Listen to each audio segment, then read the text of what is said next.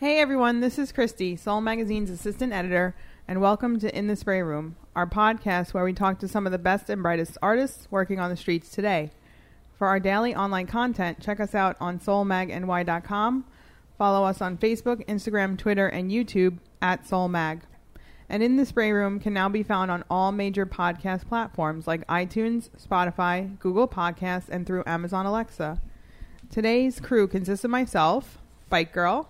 Hello. And Brooklyn's own Big Ronnie. Hey there. Before we introduce today's very special guest, Big Ronnie, tell us what's going on. Well, what's going on is podcasting, Christy.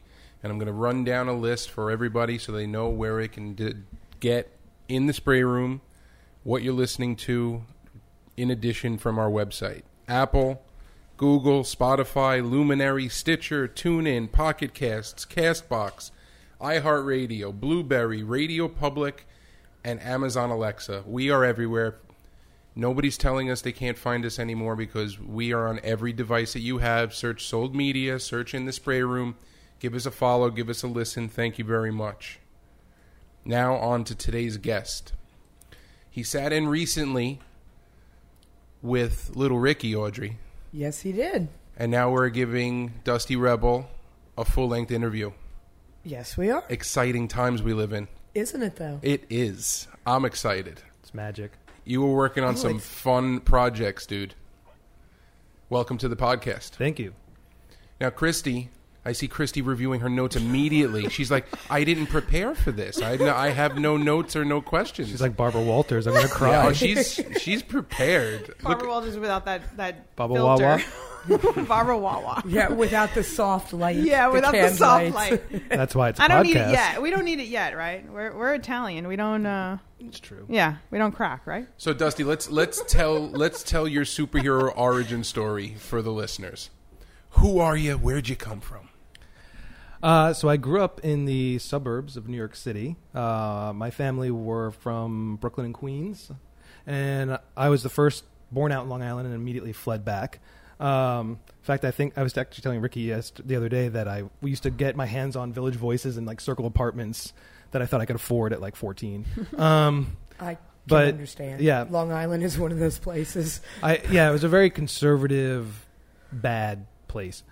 Still. And I used to sneak into the city since I was probably like 13. I mean, even before that, I used to stay with my uncle who lived on Bleecker Street. So I was always in New York City back in like the late 80s, early 90s. And, sneaking into the city, it's funny because my path off the train then is still like my path today. It's like I would go down into the Village, Washington Square Park. You'd hit all the record stores, get your imports. But like the world I was drawn to is the world that I still document. So like I often talk about how seeing Mosaic Man's work in the East Village was like the first time I saw this like renegade public art and just being like, how'd this happen? Who did this?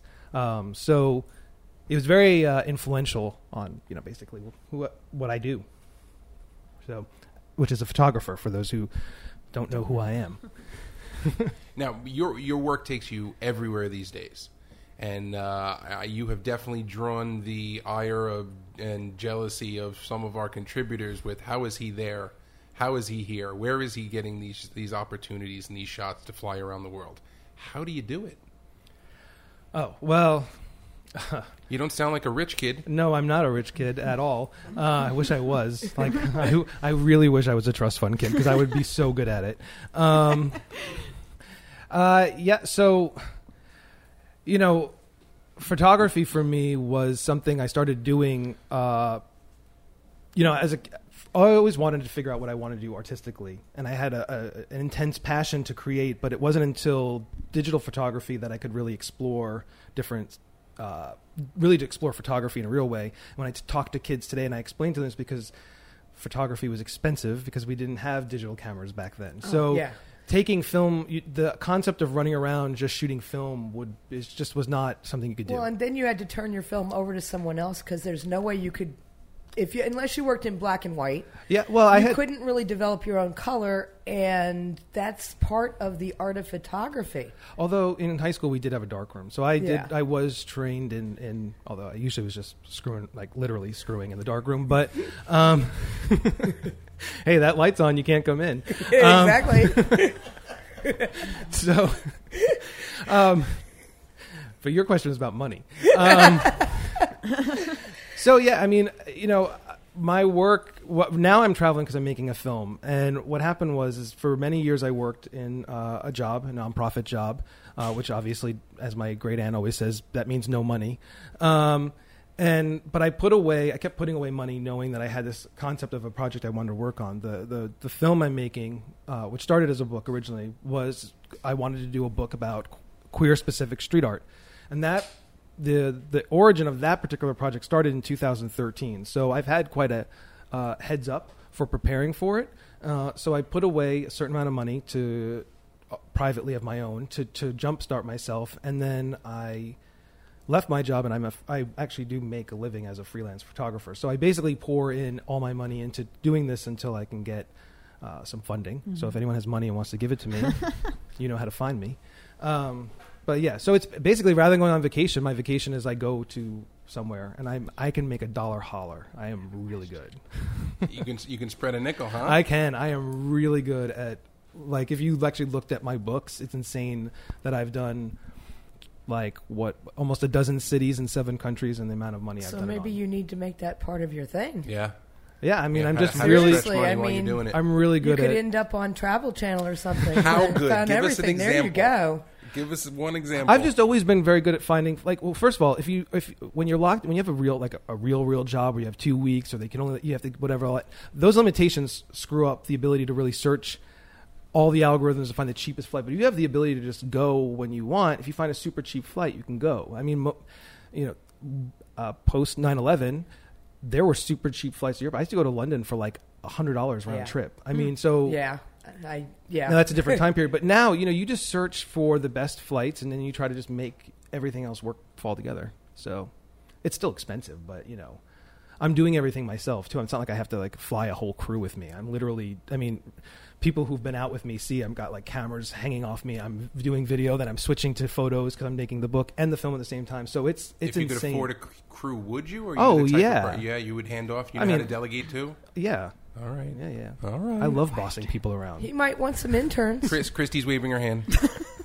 So you recently went to L.A. I was wondering if you ever got closer to understanding why it's become this hub for queer street art. I think that it's just, I don't know if it's LA in particular. I think a lot of artists are moving to LA, and I think that there just happens to be a lot of them there. I really think it's happenstance. I think it's just a good city for getting up. I think people who live in New York forget that other cities actually have really vibrant and sometimes, quite frankly, better street art scenes. When you spend time in Paris or Barcelona or any of these other cities, it's so much more diverse and prolific. It isn't just that one hot spot that people hit. Right. New York has these spots, and then it's all that people are really putting their work up in. And I think in New York, muralism has completely eaten street art. So people don't even see the difference, that they're two different. I try to, while they all get filed under street art, muralism is a different thing. No one would call Diego Rivera a street artist. So muralism is a kind of a separate entity. And I think that's important to kind of keep in your head. Okay. And while you were in LA, any specific artists that you want to highlight that you documented there? Well, I was aside from Little Ricky. Of course. Yeah. I mean, I was specifically there for documenting queer street artists, and that was the city that I had the most artists to interview and record in any city I've gone to. So, it was the first time in the past I've actually Europe. I traveled with a cinematographer who basically shot it for travel. So he came with me, and I paid for all the travel for the month. So in Europe, you went to Rome and Copenhagen? Europe was London, Copenhagen, Rome, and Paris. Okay. And also went down to Pompeii. For LA, it was the first time I was doing everything myself. So I was doing all the recording, interviewing, setting up, scheduling everybody. Wow. And I had 5 or 6 artists. I had Jeremy Novi, Diva Dog, Little Ricky, David Puck. Homo Riot wasn't there, but he wasn't there at the time, but he is one of the LA artists. Okay. And was there Horn Dog. Oh, yeah, the graffiti artist. Yeah. So it was insane. So around the world, what do you think is the best city for queer street art? Is there one certain place where it's pretty much taken off more than anywhere else in the world? I don't know if I could categorize it that way, but I think each city's different. And Because, I mean, I don't see that much in New York, to be honest. what I find more interesting is the way people behave in different cities. So to give an example would be Copenhagen, Denmark, right? So you have, this is not, unlike LA or New York, particularly New York, which is goes on crack, these are media hubs. There's armies of Instagram accounts taking photos of stuff. So in New York, street artists, muralists are performing, they're often performing for social media, whereas in a place like Copenhagen, they're not performing for social media because your work that you put on the street isn't going to necessarily ever show up on a Instagram. It's not going to necessarily show up no one's going to write about it. I mean, they're going to write about it, but it's very different. There's not a ton of... It's not overly saturated. It's not media-wise. saturated with media. So so for example, a place like Copenhagen, it's more graph based. It's going to be more like old New York in that people are doing graffiti. It's letter based. They're hitting trains. It's about how much you get your name up and how much and the places you get it. So the artist I was documenting there, Edith's, what's interesting about him is, one, he's doing openly gay graffiti. It's character based, not word based, and he's still hitting trains. So we did we possibly may have broken into a train yard and painted a train. Possibly. That's a potential thing that could have happened.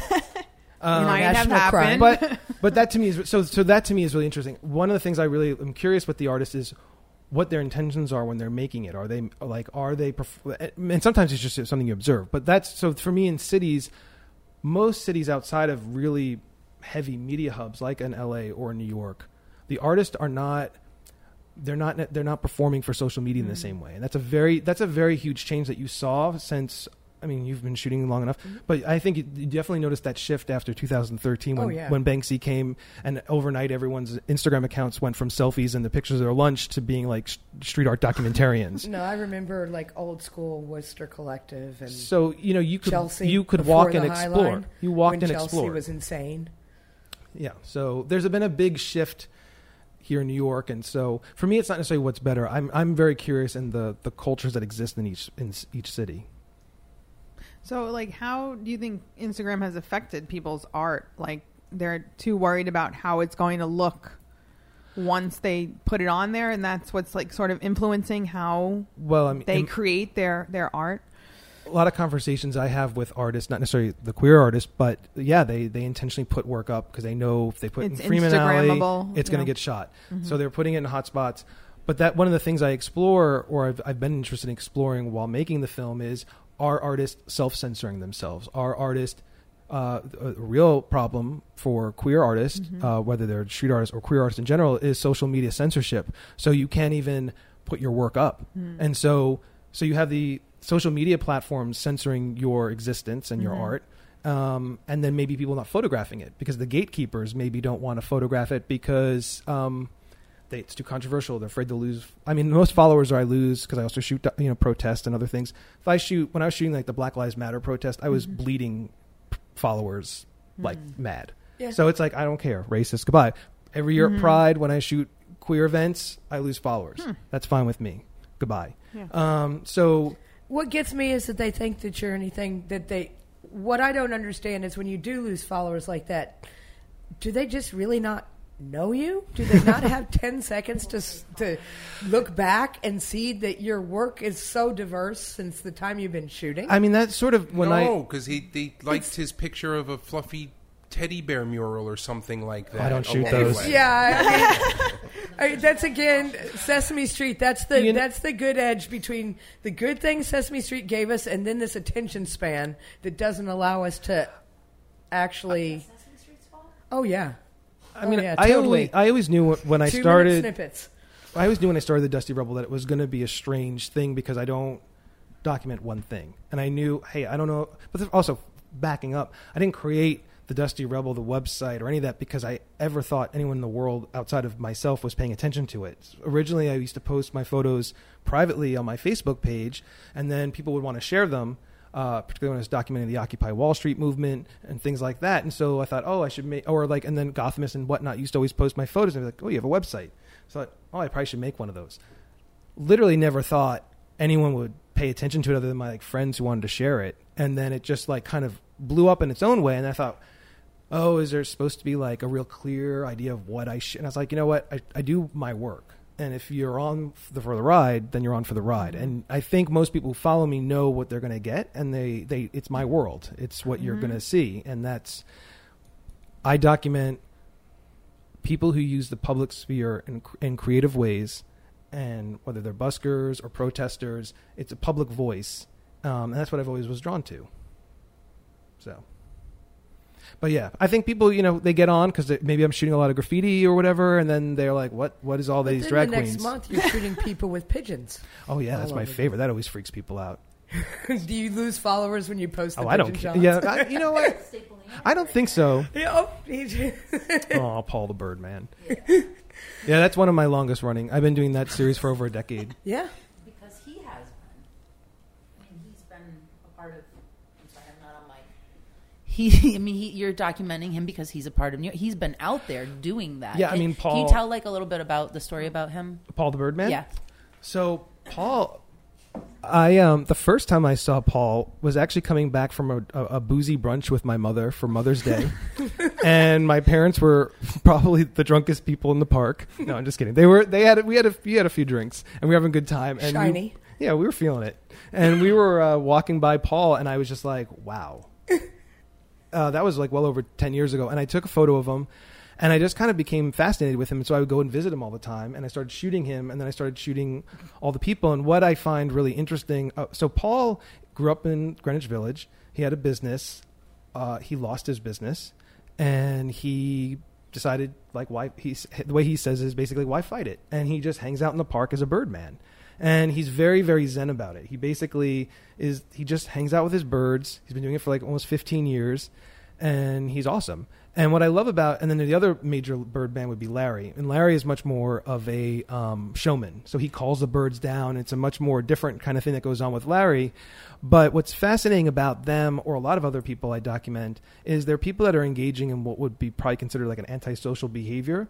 But here in New York City, it allows that antisocial behavior actually creates a bridge back to society. And that's what I find really fascinating about people who are doing, so you could even say that about perhaps street artists or graffiti writers. It's this behavior that's considered antisocial, yet it creates community and brings them back into a community. And that's a really fascinating thing that I observe with a lot of the different people I shoot. So, yeah, I love the bird people. And I become a bird person. Who's the other guy in Washington Square Park with the puppet, got that blonde guy, but he's got a puppet with his own hair that he cut for the puppet? So those are done by Ricky Stiers. So Ricky makes marionette, really, really lifelike marionettes of various personalities from Washington Square Park, mostly from Washington Square Park. So he's done Doris, he's done Paul, he's done Larry, he's done Colin, who plays the piano. He hasn't done me. Ricky. Yeah. But he does actually uses their own hair, and everything is down to like the shoes. It's crazy. It's amazing. He's an incredibly gifted marionette artist. Really gifted. Yeah, no, Washington Square Park is basically my office and has been for like the last 30 years. So do you find it fascinating, the interaction? Because the other thing I don't think a lot of people really realize is that Washington Square Park is also really the commons for NYU. It is. You've got there's a lot of dead bodies there. It's a magical place of New York. So what I love is like when you get the kids coming in every year on the tour, and they're like sparkling, and their parents are walking around the park and seeing the various birdmen, and they're like, I'm sending my kid here. Yeah, I mean, Washington Square Park is one of those really magical spaces in New York City. It was a pauper's grave. There's still bodies there. I think of all the parks in New York, it's my favorite. It's the park that is just, there's a community there that's just so vibrant. I could spend all day there. I love it. And I do. If you're looking for me, I'm probably there. Yeah. So let's talk about some of the projects that you worked on previously that might not be running now or in between seasons or whatever, like the ad takeover projects, please.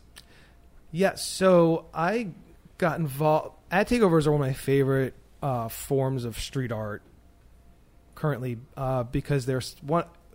street art has lost a lot of its subversive edge, and I really love the subversive nature of ad takeovers. I love the fact that it's reclaiming public space. It's reclaiming space that you're bombarded with advertising, but at the same time, no one really looks at them. Like, that's the funny thing. I can have an ad takeover running for 3 months and like no one. It's not like I'm getting. That, though. I kind of love that people just walk by and they don't notice, and then someone will. And Yeah. It's just like. But also, it's like, I can have ones running for 3 months. It's not like I'm constantly getting tagged or people posting on Facebook. People or Instagram. They're kind of ignored because no one pays attention to them. So for me, I got involved with it in 2016. With first, I contributed to Resistance is Female, which got started after the election, which was an artist collective putting feminist-based ad takeovers up. So I did one of those, and that inspired me to do a spin-off that summer in 2016 called Resistance is Queer. And I brought that back this summer. So the concept with that is that it featured photographs of mine, usually taken of queer activists, and I wanted to put people in the street that were important to queer liberation, but also the idea of putting a person who would very rarely see themselves in that space has been kind of magical. So to have, for example, like right now we're looking at a picture of Sister Lottie Da. So Sister Lottie Da is a queer activist, and this is taken at the Drag March during the invocation before we march, and I love her. And one of my favorite moments was Sister Lottie Da doing a little Insta story where she discovered it. And as he's walking up to, just like the giggling and the laughing of just like, holy shit, I'm on Broadway in an ad. Like, and I've had that. People write me whether they find it, or I've done ones that had like more transcentric, and having strangers write me and just be like, I found this and I've never seen that kind of representation in this spot. Like it startled me, and I love it. So that was sort of why I started doing them, because I just love that idea of putting marginalized people in the public like that. I think they're one of my favorites too, just because of the fact that they are so subversive. They really are. I mean, that's really the last of true subversive art in the city. Yeah, and they're fun, and I think I've even heard that the company, I don't know if it's Titan or one of them, there's a rumor that they actually do like it because it brings attention to their phone booths. You have to wonder if some of them are collecting them. Like I've heard that. I have a little inside information for this. I used to work for Intersection, which bought Titan. They're them now. They're owned by Google. So and they not only appreciate it, but there's a gallery in the office. Mm-hmm. Yeah, I did not get to see it. Yeah. But it exists. And it's amazing. I mean, some disappear right away, and then some. I mean, the one I did by the Stonewall, 2016, that lasted for like 3 months, and I think, Sister Lottie Da was still up a couple of weeks ago, and I think it probably has to do with the run. Like once the guys put them in, if they're not due back for 3 months to new ad run, unless somebody complains, the ones that disappear usually happen the next day. And my assumption is that they just happen to be on the cycle of the ad was getting switched out the next day. Right. Sometimes they last. I don't know if they want them to last and they leave them, or I don't know. Well, and the ones I've seen that last sometimes aren't necessarily in the most trafficked places. One of Abe Lincoln's lasted on the corner of Essex and Delancey. There was a dog that said, "Don't be an asshole," and it was there for almost 6 months. Yep. And it was so random, but it was down at the end almost like, and there was snow. There's construction going on everywhere around it, so it's not smart for them to do the ads there anyway, because that cuts down on any foot traffic that would see it. Right. So was this the one by the Stonewall with the Harvey Milk quote? Yeah. So that was also taken at the Drag March, and I put that one up by the Stonewall. This year we put it up there again, but it didn't last very long. That particular one. Do you like to think that it's hanging on someone's wall somewhere? I would love that it's hanging on someone. I mean, yeah, I'd rather it there than in a trash bin. Mm-hmm. I mean, I would love. Of course, you always want work to live as long as possible. Topic change. Dun, dun, dun. Let's talk about music. Uh-oh. I want to know what you listen to. I want to know what you want to listen to and don't get a chance to. What's your favorite stuff? Well, I'm really into music. I listen to a lot of music. Everything from Huggy Bear, which is a queercore band from the 90s. I'm wearing a T-shirt right now with that. I listen to everything from like punk to my running is definitely Beyonce. Beyonce is my playlist for my run. You find a good ass and just chase it with some Beyonce playing. That is my secret. I have a really diverse, but I love music. My iPod, in fact, the only reason I buy one of the really large iPod, I guess they're iPhones now. The only reason I buy the really big one is because I need to carry my entire collection. I don't stream. I own my music. It's my music, my playlist. But yeah, no, I mean, pretty much modern pop I'm not so into for the most part, except for Janelle Monáe, Beyonce, and a few others. But yeah, but I love like old pop. I love foreign language. One of my favorite things to collect is girl group music, but particularly foreign language. So like Ye Girls or any of the Spanish girl groups from like the 60s. I'm really into that stuff. Yeah. That's a first. So old school pop like ABBA? Going back a little further, more like like the Shirelles Shangri-Las. and- Yeah. Yeah. Oh, yeah. Hell yeah. There's an excellent box set called. What is that one called? It's Lost Girl Group Music. That's like really rare. And it's fucking amazing. And I can't remember the name of the album right now. It'll come to me in a second. But it has rare ones like Tony. There's like a weird Dolly Parton one. I mean, there's like really random girl group music. It's really good because there's a lot of like sometimes they're like the bad girls, and I really like them. So What don't you like, music-wise? What do you avoid? What do you change? I when hate. it comes Oh my on? god, modern country is horrible. Old school country is where it's at. I love. Whoa, how old school? Like Johnny Cash, I'm talking like. Hank Williams. No, I'm talking. Patsy Cline. no. I like the Patsy dirty Cline. ones. I like Don't say old anything Dolly bad about Partons. Patsy. I want you to be talking about being pregnant. Loretta Lynn. Barefoot. I want Dolly Parton talking about her mother running off with her boyfriend. Tammy Wynette. Yeah, Dolly. Lee Hazelwood is one of my favorites in the world. He's like the psychedelic cowboy who ran off to Sweden, but also he was who like good girls would go to get dirtied up. So he George wrote Jones. These Boots Are Made for Walking. So like Nancy Sinatra, Yeah. those types would like record with him because he was like would write some fun like bad girl songs. Yeah. Very cool. Can I bring it back to the art world now? Fine. I would like to know about a couple of months ago the Second Avenue mural at Steve Stoppard's, how that all got involved, and there was Ooh, can we- there were two versions, right? That you curated. Can we ask him first how he met Steve? Sure. Oh, Steve. Okay. This is actually funny. Steve is the first person who stopped me on the street and knew who I was from like my photos. And it was really bizarre because I was taking a photo. This is probably like 2011 or something. And he was like riding his bike like in a circle around me. And he's like, "Hey, are you Dusty Rebel?" And I was like, "What the?" But did he see you in one He of your just photos? had- Or he Said just it with or the cutest He Southern did. He's accent. so cute, and he basically had been trying to. He knew that I was like taking the same path because like my path is around his path, and my work was by his work, and I think he had been looking for me, but he was also like gets up like 4:00 in the morning, and so he was the first person that and I was like, oh my god, someone knows who I am. This is weird. I didn't even know like artists would start writing to me and be like, hey, thanks for, and I was like, well, that's weird because like this is really Instagram. Flickr days. Flickr, I had a site. I was on Tumblr. I wasn't in the Flickr world, but like, yeah. So the fact that like when I started the site, I was OCD about my metadata and stuff. So kinda like, I taken come up in aback search when engines. somebody actually I just didn't recognized know anybody was paying attention to me, or let alone were like trying to figure out who I was. And that apparently there was a group of people trying to figure out who I was. So that was anyway. So Steve found me, and he was very cute, and I was like, that was weird. And he's become one of my like. He probably has more of my photos than I even have of myself. Like I own.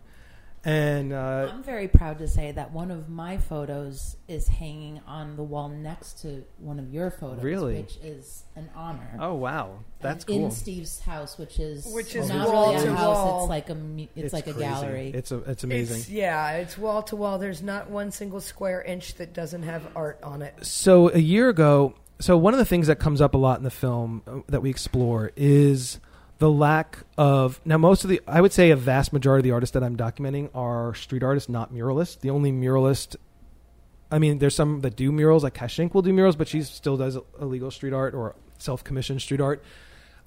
David Puck is probably the only muralist that I'm working with. because I intentionally wanted street artists, but also queer identifying street artists generally don't get murals. So one of the things I was kind of curious about was the lack of queer. One of the things you find is the lack of overtly queer murals or that have a queer expression, with the exception of like maybe it was in Australia when they were trying to get marriage equality and a bunch of like marriage equality murals went up, which were vandalized, a lot of them.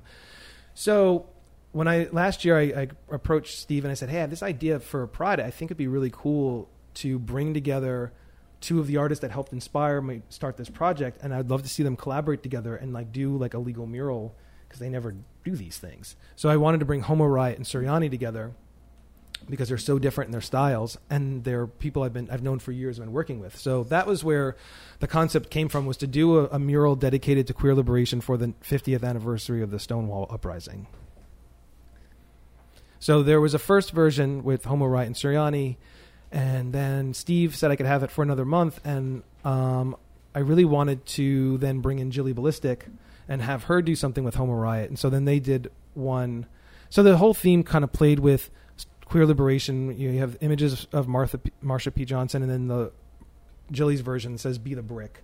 So whatever the mythology is of Stonewall, I love that we kind of ended with the concept of like being vigilant and to continue to assert. We love Jilly. And that was another.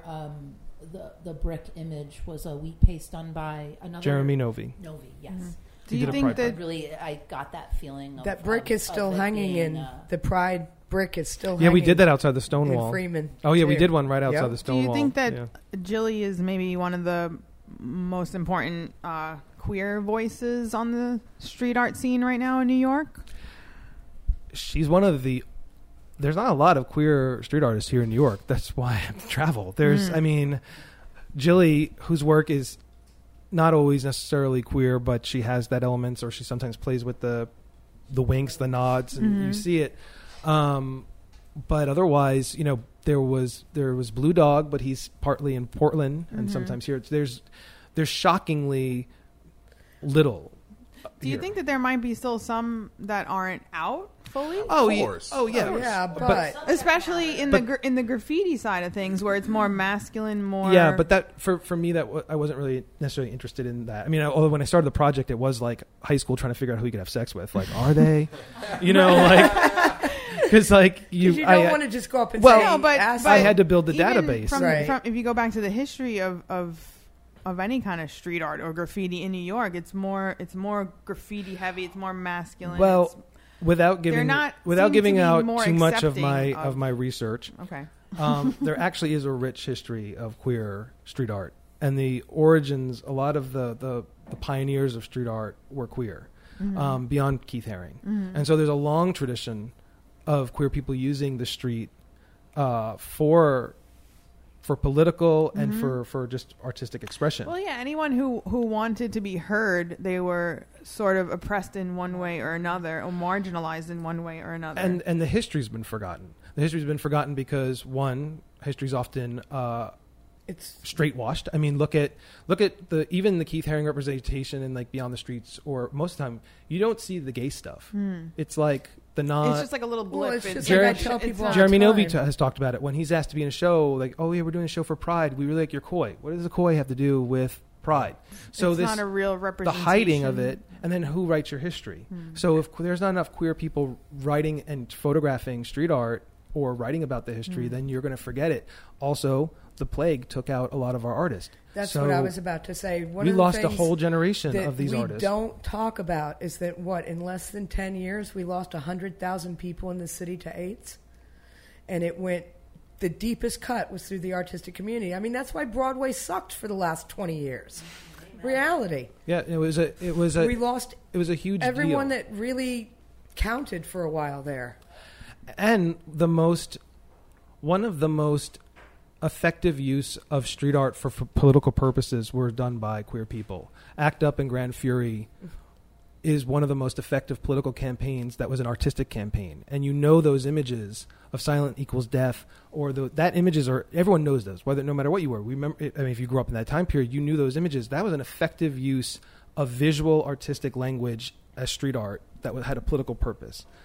So I would argue that some of the most effective use of street art has been by queer people. Has there ever been a collection or a book or something on this topic before? No. In fact, when I started, there was like nothing written. There was hardly anything written about it. So that was one of the reasons when I started to do the research, I was like, well, first I was like, I don't even know if is there enough to do something here? So I was talking to Homo Riot and I was talking to Suryani. This is back, almost 7 years ago. And I was like, yeah, this idea, I really want to do this.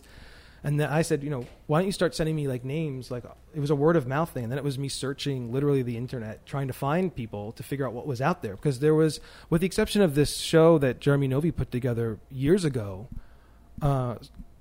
if that show did not exist, a queer street art that he collects queer art, there was nothing on the internet. So it's kind of crazy that there's nothing out there. So I guess that must make you feel like you have a major responsibility to get this right. Huge. Once it started and you're collecting, if someone's giving you their stories, you feel a very intense burden to make sure you represent them correctly and that you find what's the interesting thing happening. And look, I'm going to do this film. It's not like how many other people are going to do it after me? It's important because it may be the only time that this is really encapsulated. Well, there's only one Wild Style. Yeah. And I knew this project would be insanely ambitious. I mean, who makes a feature-length documentary on no budget that's globe-trotting? I mean, it's completely insane. So, well, see, that, though, means you can get a lot of book deals and things because now your story about making it also becomes an important part of it. Because of the way you did it, you've set up that I'm curious. I would be just as interested to read about how you managed to pull this off as to see the film. And also what's becoming part of the story is the community built in its wake. And that's been really fascinating because if I had $1 million and I could have done it in 1 year or whatever, fine. It's a slow process. But to watch artists learn about each other and then become friends, start collaborating, the fact that like Queer Street Art on Instagram has collected a lot of these artists and they find each other. Some of them, like Edith's in Copenhagen, he's like, I knew I couldn't be the only gay graffiti writer, but I had no idea that there was anybody else out there. So they don't even know about each other. So them discovering each other has been something that's been kind of amazing to watch happen too. So you're building a community. I think you're building a reality series. This sounds like part matchmaker, part bachelor, part scavenger hunt. Well, I haven't heard of anybody hooking up yet, but yeah, I mean, you keep time. Yeah, Logo is always looking for new content. Keep traveling around the globe thriftfully. I mean, yeah, we'll see. No. Has anything kind of stuck out and surprised you while documenting any of these queer street artists? As to maybe why they're doing it or how they do it, or yeah, I think what I said earlier was I was really surprised at how much they have really thought about what they're doing and how open everyone has been. Even when I got to Rome with Aloha, I discovered that he didn't speak English the way I thought we had been talking through. We've been chatting with each other. And either it was getting translated or he just can, I can read Spanish pretty well, but when I have to talk, I sound like a 5-year-old. So when I got in the car with Aloha and realized that he didn't speak English fluently, and then we basically had to speak in a broken Italian, Spanish gay, and it worked. So that's with Flair? Well, we were just like, I don't know. It was prayer. It just happened because I was like, I've come here to Rome and I need this artist to like me and like be able to like communicate. I need to know what he's saying. And it was the first day he'd ever driven. So we were in a little Fiat.